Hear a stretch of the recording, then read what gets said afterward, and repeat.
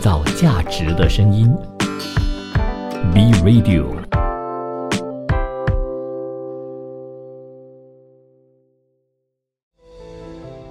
听他们的故事，带你回到那个时光。欢迎收听名人殿堂。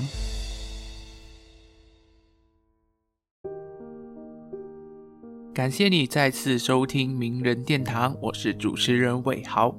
今天呢，节目来到了第5期哦。而在上一期呢，我们就去到了非洲大陆，带你认识了不少足球明星的启蒙人球王贝利 King Belly。而在那期节目呢，就有听众反映说，好像听不够哦，觉得还想再听听看更多有关贝利的事情哦。首先呢，感谢这一位听众的反馈哦。确实，我自己在制作这一期节目的时候呢，就因为篇幅的关系，把很多部分都只能以省略的方式来制作，导致了有很多事情呢都没有办法和大家分享。但没关系哦，如果听众朋友们呢真的很想了解更多有关贝利的事情的话，大家也可以上网看看其他人对于贝利的解析啊，或者是一些文章等等。那如果未来呢，我有幸能够制作名人殿堂第2季的话，那我应该会考虑看看，再从不同的角度来为大家分析贝利这个人物。好的，在开始本期的节目前呢，我想先跟大家分享一下我的故事哦。话说在今天录制这档节目前呢，也就是我上班的时候哦，一个不小心我就忘了带水壶出门，而我的家里呢和工作地点是有一段大概30分钟的距离哦。当时候已经在半路的我呢，就不得不折返回到家中去拿我的水壶哦。匆匆忙忙这样子来回呢，对我来说是有点喘不过气的。你说沮丧吗？其实也还好哦，因为就结果而言呢，我并没有迟到。但如果你说一点沮丧的情绪都没有的话，也骗你了齁。因为毕竟我都浪费了这么多的时间在赶路哦，我的车油钱、路费就暂且不谈，就单单是时间就浪费了很多哦。但我也告诉自己不要太过难过，因为不好的经历呢，虽然会让我们伤心难过，但只要时间久了，我们就会慢慢的从悲伤中走出来。而那一段经历呢，就会被我们当作一种教训，当我们回首的时候呢，就会是一个很独特且让我们觉得很特别的一个小故事哦。那你也能够呢把这个故事当作你之后的一些创作灵感。而我自己小时候哦，最喜欢呢就是画一些动漫相关的人物哦。当然这只是我的一个兴趣哦，我并没有真的认真去学这方面的技巧啊、技术啊。像是这些如此复杂的创作呢，我们还是交给职业的漫画家哦。而说到漫画呢，在不同的地区也有分成好几种类型哦。像是在香港地区哦，以打斗热血为主要剧情的呢，我们就称之为港式漫画哦。也有主要以卡通画风为主的，我们就叫做美漫，英文叫做 comic。 还有一种呢，我们就称之为日本漫画 manga 哦。这个类别呢就比较广一点哦，基本上什么类型的故事都会出现在这里，像是冒险类啊、爱情类，甚至是知识类的等等。但一般上呢，由于为了能够确保作品的完整性哦，又或者说为了让自己在特定类别的画工能力有所加强呢，漫画家一般上就只会画同一类型的漫画而已哦。但今天要介绍的人物哦，在日本的漫画界呢，可以说是教父级别的人物哦。可以说他一个人就改变了整个漫画行业的发展。而今天我所要介绍的人物呢，就是被称之为漫画之神的手冢治虫 手冢治虫。手冢治虫呢，在漫画界哦，是被誉为现代漫画的领军人物哦。我今天在制作这档节目的时候呢，也有听说过他一些作品哦，像是以他的漫画为题材的游戏，我也玩不少哦。而他最知名的呢，就是曾经在那个资讯不发达的年代发布过超过400部作品的成绩而且一部分的呢，甚至还是连载了有5年，又或者是10年之久此外呢，他也常以一次多产的方式来画漫画当然这主要的目的呢，当然不是为了能够彰显他有多厉害主要呢还是因为为了要赶在出版社截稿之前画好自己的漫画好了，那可能有些听众呢，单单是听手冢治虫的名号可能就觉得他就只是一个漫画家吧，就没有什么了不起的。没关系，就让我来带你了解他老人家为什么会在后来呢影响了一代又一代的日本漫画家们吧。这里呢要先提醒一下听众朋友们虽然我不是漫画家但出于对手冢治虫的尊重呢，我接下来都会常常用老师来称呼他好的，那老师呢是生于1928年的11月的日本大阪府富能郡的富能町除了他的父母以外呢，他之下还有一个弟弟和妹妹，是一个算是典型的5人家庭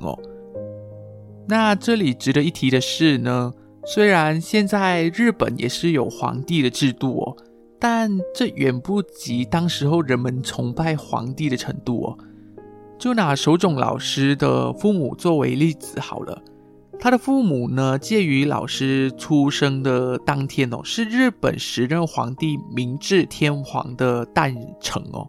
所以呢，他们便在手冢这个字后面加上明治这2个字而老师诞生的地方呢，是位于大阪府，也就是 Osaka。之后在手冢治虫出生的第4年也就是1932年的时候呢，他的祖父就突然离世。为了不让祖父的宅地遭到荒废他们一家人呢就决定在隔年搬到了祖父的住所，也就是兵库县的川边郡小滨村当时候呢，日本有不少的开发商为了要开发这个地方呢，就在当地建造了不少的度假设施，其中呢也包括了一个叫做宝冢歌剧院的俱乐部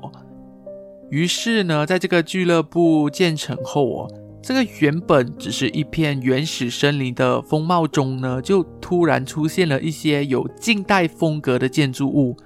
虽然看起来有些违和但对于当时候好奇心旺盛的手冢治虫老师呢而言，这简直就像是打开了异世界的大门一样他们一家人呢，很快就加入了这个俱乐部，成为了这个俱乐部的会员。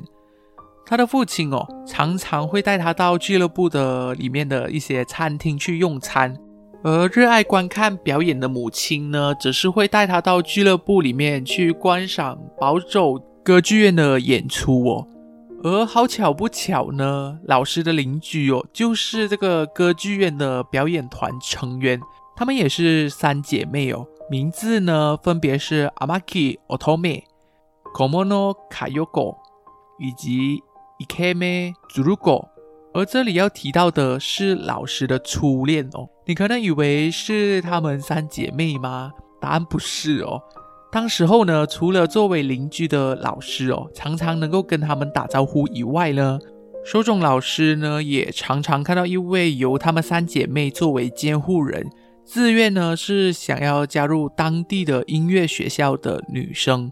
总而言之呢，手冢老师他就喜欢了这一位女生，他还曾经为了能够见她一面呢，就一直往返于这个剧场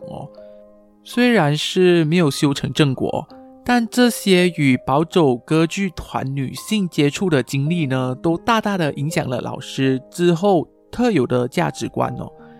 也在一定程度上呢，影响了他之后的一个作品。那至于是哪一个作品呢，之后的篇幅会说到时间呢，很快就来到了1935年，这时候的手冢老师呢，就进入了池田师范附属小学就读。而由于老师的母亲是在东京出生的，她并没有学过方言而且由于是在乡下这里的孩子们呢全部都是在说方言的，也导致了他与孩子们呢经常会因为语言不同的关系而受到孤立他也在之后呢成为了班上被欺负的对象而据他所说呢，当时候的同学还会帮他去取一些难听的绰号，还会一边打拍子一边唱着歌来嘲笑他。而这时候的他呢就只能像一般人一样，只能默默地躲在角落哭泣。所幸呢在这时候手冢老师还有一个兴趣，是让他至少人生是不会过得那么糟糕的。而那兴趣是什么呢？就是画画。那到底是怎么一回事呢？我们这里就先休息一下，回来再跟你聊更多有关手冢老师的故事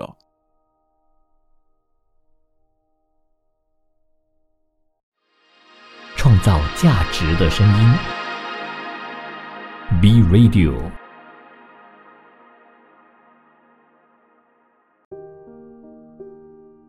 感谢你继续留守着名人殿堂，我是主持人伟豪。在上一节呢，我们就提到手冢老师虽然在班上常常受到同学们的霸凌，但幸好呢，老师还有一项兴趣是能够让他至少度过这个时光的，那就是画画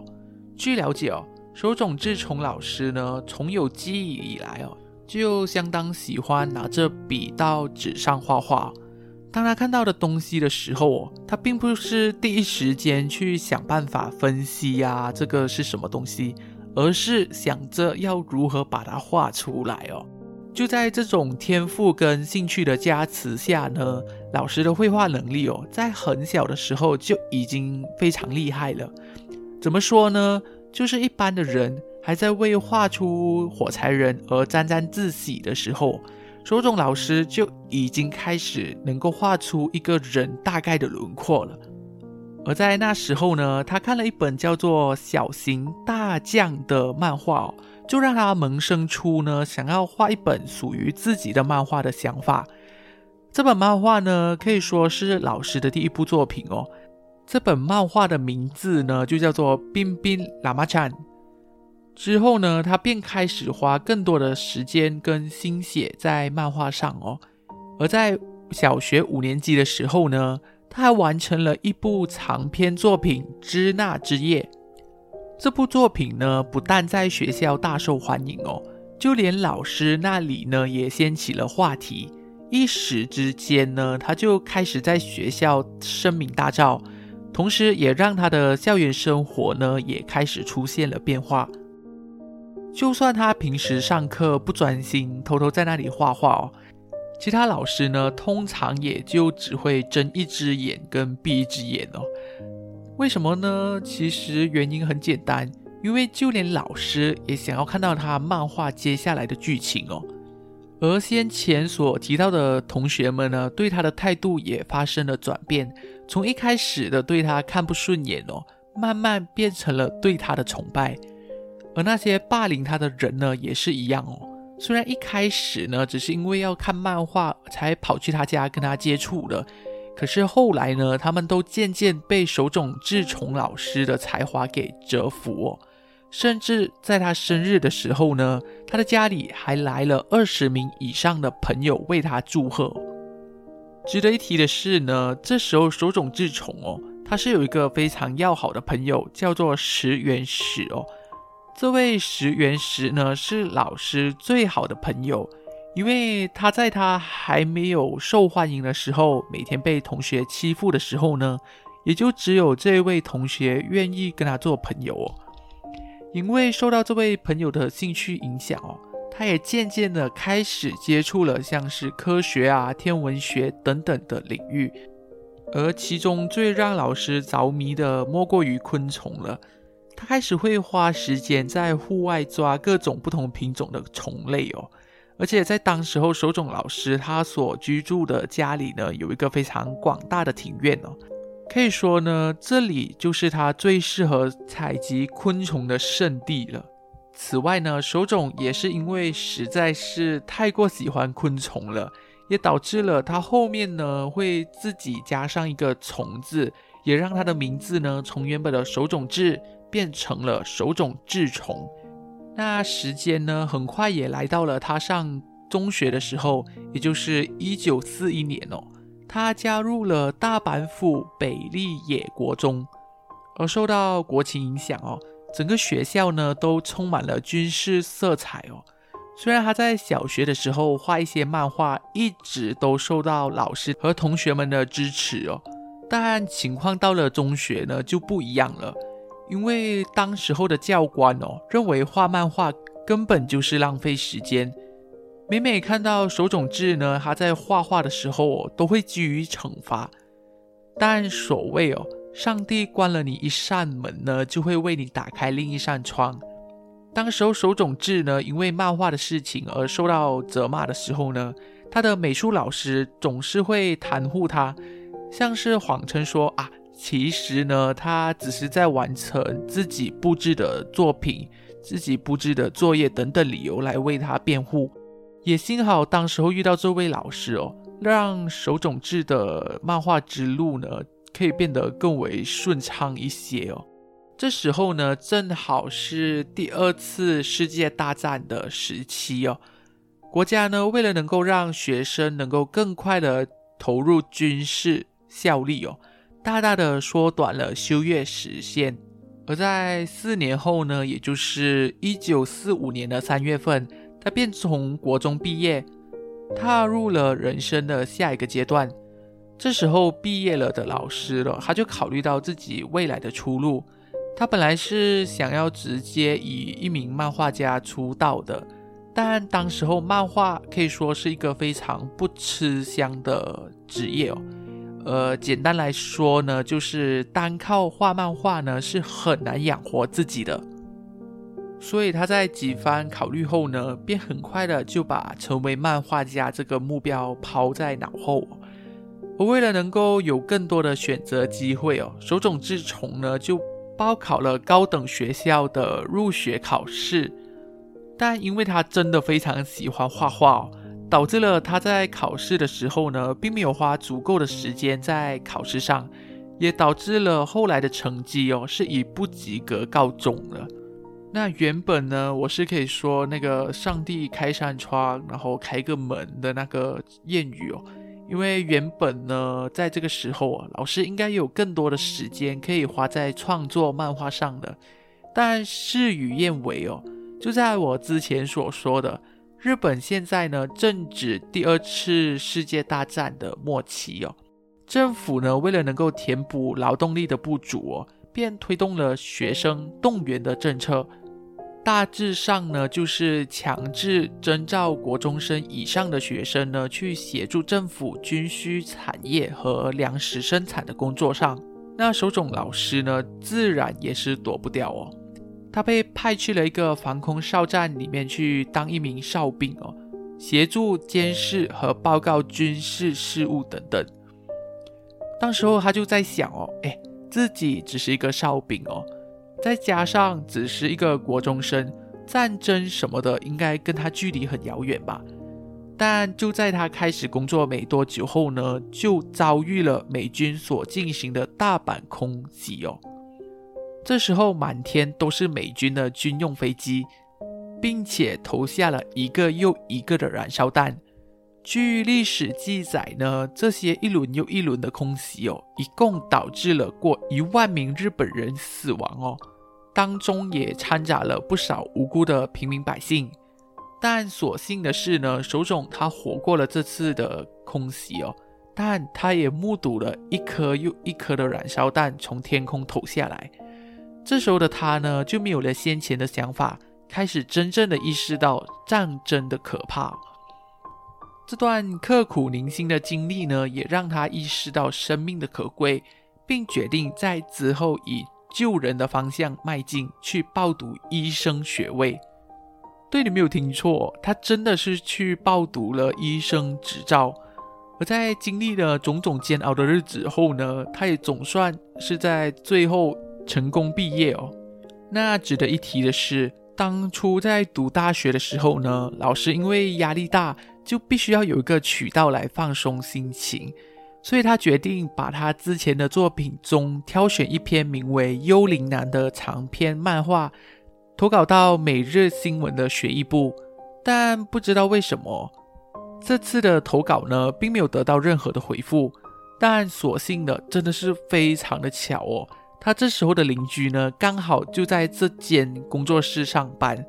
于是在这位友人的牵线下呢，他很快就认识到了邵国民新闻学艺部的工作人员。这时候的漫画家呢可以说非常的少哦，而且这名工作人员呢在看到了手冢治这位漫画家后，就为他有一笔好画工而感到折服哦。之后呢，他便邀请他在每一期的大阪版的邵国民新闻上画漫画。他原本是有一些考虑的哦，但是呢，他在得到母亲的肯定后，便决定投入了这项看似没有前途的漫画家工作上，也可以算是他真正意义上开始了自己职业的漫画家生涯哦。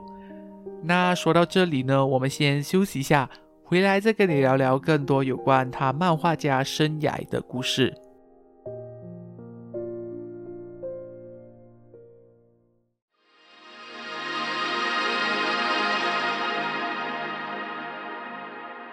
创造价值的声音 ，Be Radio。欢迎回到名人殿堂。在上一回呢，我们就说到手冢老师他正式开始了自己漫画家的职业生涯哦，在邵国民新闻上呢连载了4个漫画《小马日记》，而这个漫画呢具体而言哦，就是描述一名叫做小马的小孩呢跟朋友之间的一些有趣日常哦。值得一提的是呢，当时候这个邵国民新闻的主编哦，曾经在看过手冢的原稿后呢，就问他是否在未来有打算继续成为一个漫画家。而手冢呢，他的回答也出乎意料哦，他表示自己呢只想要当一名医生哦。但我想下，其实这也不错。假设他真的想要成为一名医生的话呢，那之后哦，他在为病人开药单的时候呢，他就可以在纸上画画，那么病人呢就会为了看他后续而来复诊呢。那他这部作品呢很快也受到了广大的欢迎，因为这时候的漫画大部分呢还是因为受到国情的影响但普遍上呢都是以战意高涨的目的来作为基础。而手冢老师这种日常的创作内容呢，可以说是在当时候独树一格并且得到了非常高的名气。据了解呢，当时候甚至还有记录指出这个漫画呢在后来还被一些商家用为零食啊、玩偶等等商品的记录时间呢很快就来到了1946年，手冢老师他偶然之下呢看到了一本同人志漫画 Man， 大受感动之后呢他便决定亲自去拜访这个出版社漫画之家而在这个出版社的例会上呢，手冢他就透过编辑认识到了一名叫做酒井七马的前辈漫画家就在两人交谈甚欢的时候呢，这位前辈就告诉手冢他想要创作一个长篇的漫画，并且邀请手冢呢作为这个画家和他一起创作。这除了让手冢呢感到意外，更多的是让他感到受宠若惊很快的他便答应了这项要求。而有趣的是呢，这篇漫画在创作的期间这位前辈他仅只是为策划做了一个大概的雏形而大部分的创作呢还是放手让手冢自己去创作了。而手冢呢他也没有放过这个机会，之后便完成了史无前例的200页的单行本而这个漫画的名字呢就叫做新宝岛。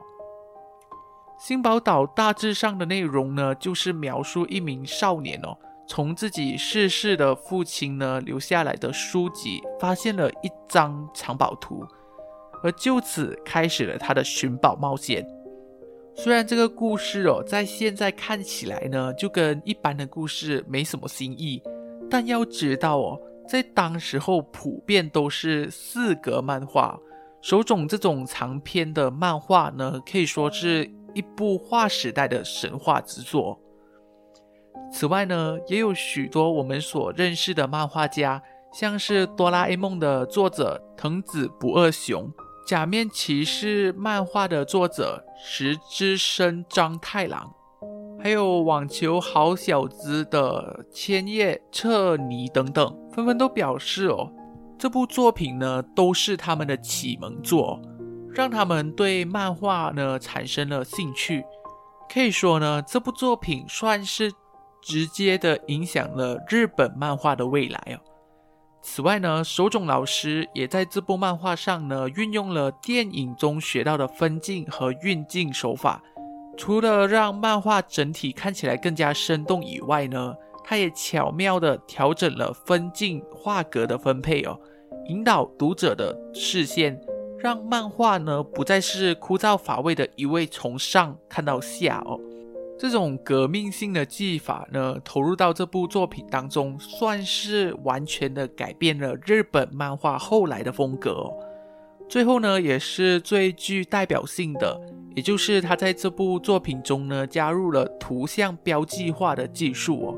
具体来说呢，就是让无论是谁都能够画漫画的环境。重点是呢，这个技术让漫画的制作呢更容易的达到平行作业的分工化。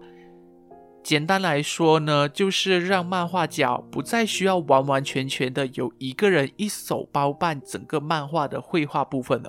而是能够聘请助手来协助作画。这么做的好处呢，除了能够让原作有时间休息以外，也让一些有自愿的人想要成为漫画家的新人呢有个近距离观摩学习的机会这本漫画呢在当时候推出后就大受好评而手冢呢也顺便搭上了自己的顺风车，陆续以单行本的形式发布了好几部作品，像是以地球作为舞台的科幻漫画《遗失的世界》，又或者是描述人类因为过度发达的科学而自取灭亡的大都会等等。之后在发布了不少的单行本之后呢，他受到了当时候新创刊杂志《少年少女漫画与读物》的连载邀请，在1950年的4月号至第12号上开始了自己第一部真正有故事的漫画《老虎博士的真冒险》，并且在之后呢，他吸取了第一次连载的经验，于同年的11月在学童社的杂志《漫画少年》上展开了下一部作品的连载。这部作品呢，不但是手冢治虫首部宣布动画化的作品同时也是日本第一部被搬上彩色电视的作品而这部作品的名字呢就叫做《森林大地》。《森林大地》呢是在1950年连载的，故事的舞台呢定在非洲，并且讲述着一名叫做 Leo 的白狮子以及为了抢夺月光石的人类方冒险的故事。据了解这篇漫画的原稿呢原本是高达1000页这么多，这几乎呢就跟一本字典一样厚但可惜的是呢，因为出版社的要求这部作品呢最后也就只能减肥到300页左右这部作品呢，手冢老师他原本是希望可以能够以单行本的方式来发布的，但他在一次前往东京的时候呢，偶然拜访了学童社，也在这里呢认识到了当时候的编辑长加藤茜一。这位编辑长呢，在见到手冢的原稿后深受打动，并且在听闻故事的框架后呢，认为这部作品有很高的发展性，所以他便邀请手冢老师到学童社连载。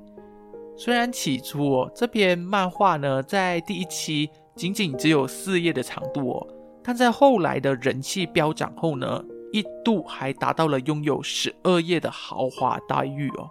毋庸置疑的，这也成为了当时候杂志的当红豪华之作。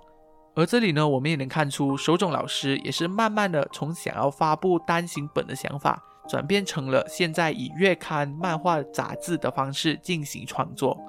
森林大地呢，不但4次的被改编成电视动漫哦，甚至在当时候媒体还没有发达的年代哦，远在澳洲呢、美国和欧洲等国家都广为流传着，还推出过不止一部的电影。此外呢，漫画中的主角白狮子 Leon 甚至被当作职业棒球队奇遇 C5师的吉祥物哦。可以说呢，这时候的所有漫画刊物哦，都能看到至少有一部手冢老师的作品。其中呢，有一部想必大家应该有听过，因为它实在是非常的出名哦。它不但谈到了人类和机器人相处的议题，甚至还谈到了机器人是否拥有心这种值得读者反思的主题。而这部作品的名字呢，也就叫做原子小金刚，英文名呢大家应该也比较熟悉哦，就是 Astro Boy。 这部作品呢，充满魅力的向读者展示了未来世界的样貌，再加上善良可爱且战斗力十足的主角，让这部作品呢在连载不久后就收获了一大批的粉丝，并且在1963年开始陆陆续续的被改编，从原本改编成黑白色的电视动画，到现在最新还被改编成电影。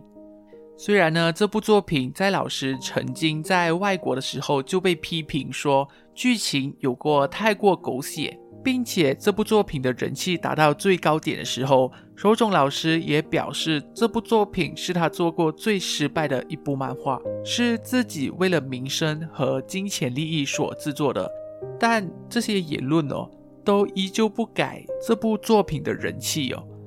那说到这里呢，我们先休息一下，回来再跟你聊聊更多关于老师的事情。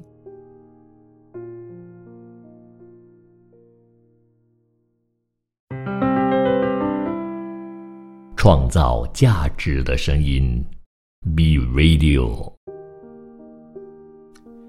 欢迎回到名人殿堂，我是主持人伟豪。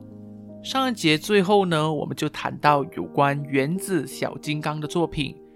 而我们从他以往的作品能够得知，他是一个非常喜欢尝试不同题材的漫画家，而他在接下来发布的作品呢，更是印证了这一点哦。这部作品呢，不但以超越时代的崭新内容惊艳了女性读者，同时也算是日本历史上第一部女性向的漫画故事的先驱哦。那可能你认为，不是 Sailor Moon 吗？不是哦，美少女战士呢是由屋内直子所制作的，而我所要介绍的呢，可以算是 Sailor Moon 的祖先哦，那就是缎带骑士，又称蓝宝石，又或者是宝马王子。故事呢，描述了乐园王国的公主蓝宝石，她同时拥有着男生跟女生的内心。除了扮演着男女双重身份以外，蓝宝石也经常会戴上面具，以幻影骑士的身份打击犯罪。这部作品呢，最让人关注的点就是在于首部以战斗美少女为题材，并且像是蕴含了变身、cosplay、傲娇等等的这些要素哦。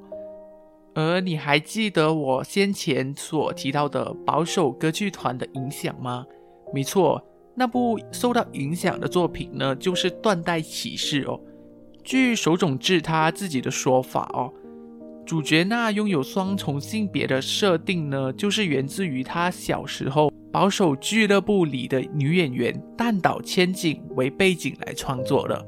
据了解哦，当时候他偶然看到了由淡岛千景饰演的男性角色的舞台剧，这种可男可女的设定呢，给了他非常大的创作灵感，进而诞生出蓝宝石这个角色哦。而甚至到了后来的缎带骑士动画化后呢，为主角蓝宝石配音的配音员都是来自于保守剧团的前成员这就能够看出手冢老师呢与保守剧团的缘分之深之后的一段时间呢，在他连载的漫画《森林大地》完结后呢，为了填补在杂志漫画少年上的空位他便立刻展开了下一部新连载的漫画。这部作品呢，所探讨的是有关生与死的课题，并且充满了反思和哲学的意味。这部作品的名字呢，就叫做《火之鸟》而这也是我稍微看过的几部作品中排名在我心中第2的作品这部漫画呢，是以冒险为题材描述了在追寻不老不死的宇宙生命体火之鸟的众人们，为了各自的不同理由赌上生涯的各种烦恼、忧愁、痛苦，以及那被命运所玩弄的人生。而我最喜欢的就是这部作品它的时间纬度呢是横跨了各个不同的时代，有未来、恐龙时代、现代等等。而它的舞台呢也不单单只是限制在日本这个地方有的时候呢故事也会带读者来到大气层以外的地方可以说呢是一个世界观非常大的作品。只可惜这部作品连载的时间非常长也貌似被老师看作成了一部他毕生的作品之一，所以在他离世前呢，这部作品也没有得到完成那我们回到时间线上，时间呢来到了1961年，这时候的手冢治虫无论是财力又或者是他的作画能力呢，都有一定的实力，所以他决定在这时候迈出他人生的下一步，成立了由他自己的名字挂名的手冢治制作动画部。起初呢，这个工作室加上他自己就只有6名员工罢了，但随着公司的日益壮大再加上自己本身的财力雄厚很快的公司的员工量呢也逐渐得到了提升，甚至在一度达到了400名员工而这个工作室主要的目标呢，就是将手冢治老师他曾经的作品给动画化，例如先前所提到的原子小金刚、断代骑士以及森林大地等等，都是由他自家工作室后来也改名成虫制作公司所推出的作品而手冢治老师呢，也在动画的产业中达成了许多名留青史的成就例如开发出重复利用画格的技术，并且透过推广和普及化，大大的降低了动画制作的工作量，又或者首个混合电子音响效果以及管弦乐队演奏当成是动画的 BGM 等等。但尽管有这些技术的加持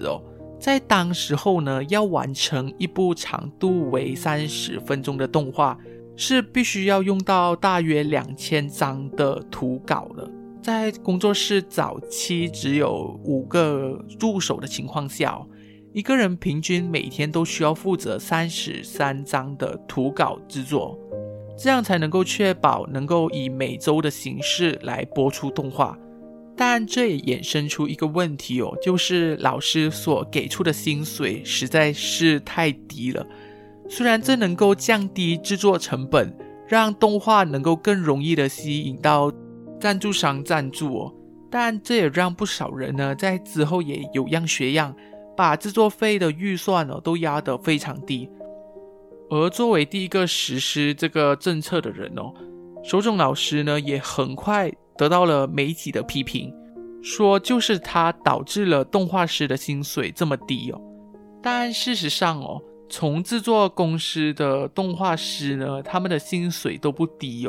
而且在初期非常缺少人的时候呢，手冢老师他也非常大方的直接向对方的人表示，你原本是领多少的，我们这里再给你双倍。另外呢，有另一位动画大师也是宫崎骏他就针对此事呢评论到，压低制作成本原本就是日本经济成长中一个必然的过程，这只是刚好这个过程是由手冢老师来按下扳机罢了。那回到漫画身上随后日本呢也吹起了一股妖怪为主题的风潮手冢老师呢他也不甘忍后，制作了一部世界观较为沉重的神鬼类漫画。同时呢，这部漫画也是我个人最喜欢的一部漫画之一，它的名字就叫做多罗罗。故事呢是以日本战国时代为背景，描述了一位名为百鬼丸的男孩，因为自己的父亲的野心跟欲望在他自己还很小的时候呢，就被父亲与魔神进行交易，成为了祭品，全身上下呢都被分成48个不同的部分。而为了能够夺回被抢走的身体百鬼丸就跟同行的多罗罗呢就踏上了斩妖除魔的旅途我之所以非常喜欢这部动画呢，其实主要是因为我在小时候有玩过一个以这部漫画为题材的游戏那故事的震撼感呢，我到现在还是感觉到历历在目此外呢，值得一提的是这部漫画的由于它的题材过于灰暗再加上主角的百鬼丸它的凄惨设定让这部作品呢很难受到人们的青睐。当然也包括了作者他自己本身手冢治虫，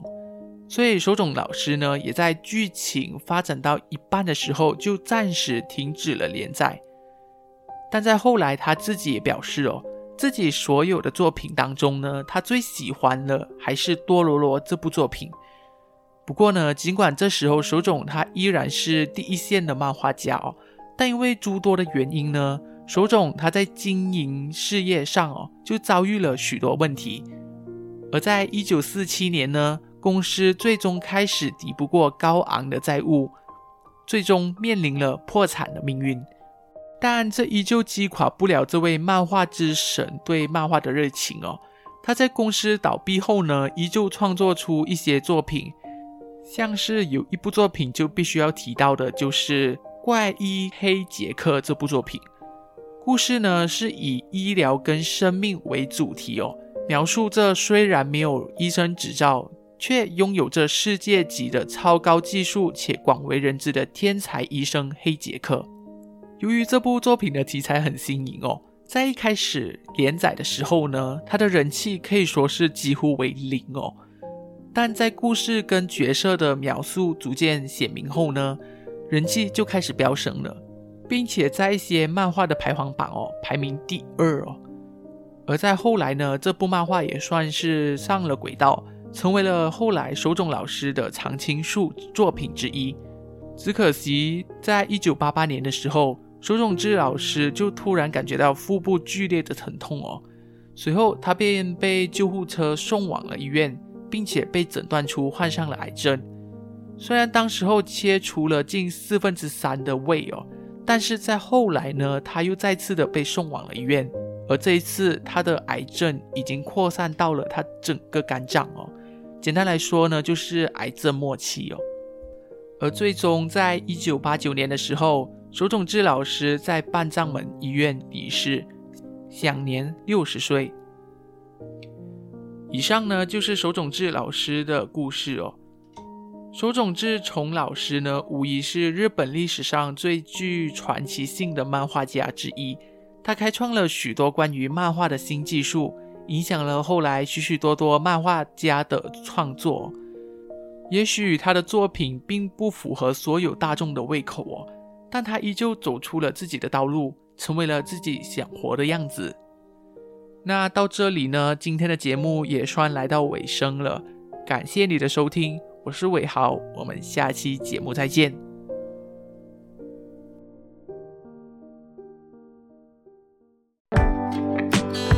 创造价值的声音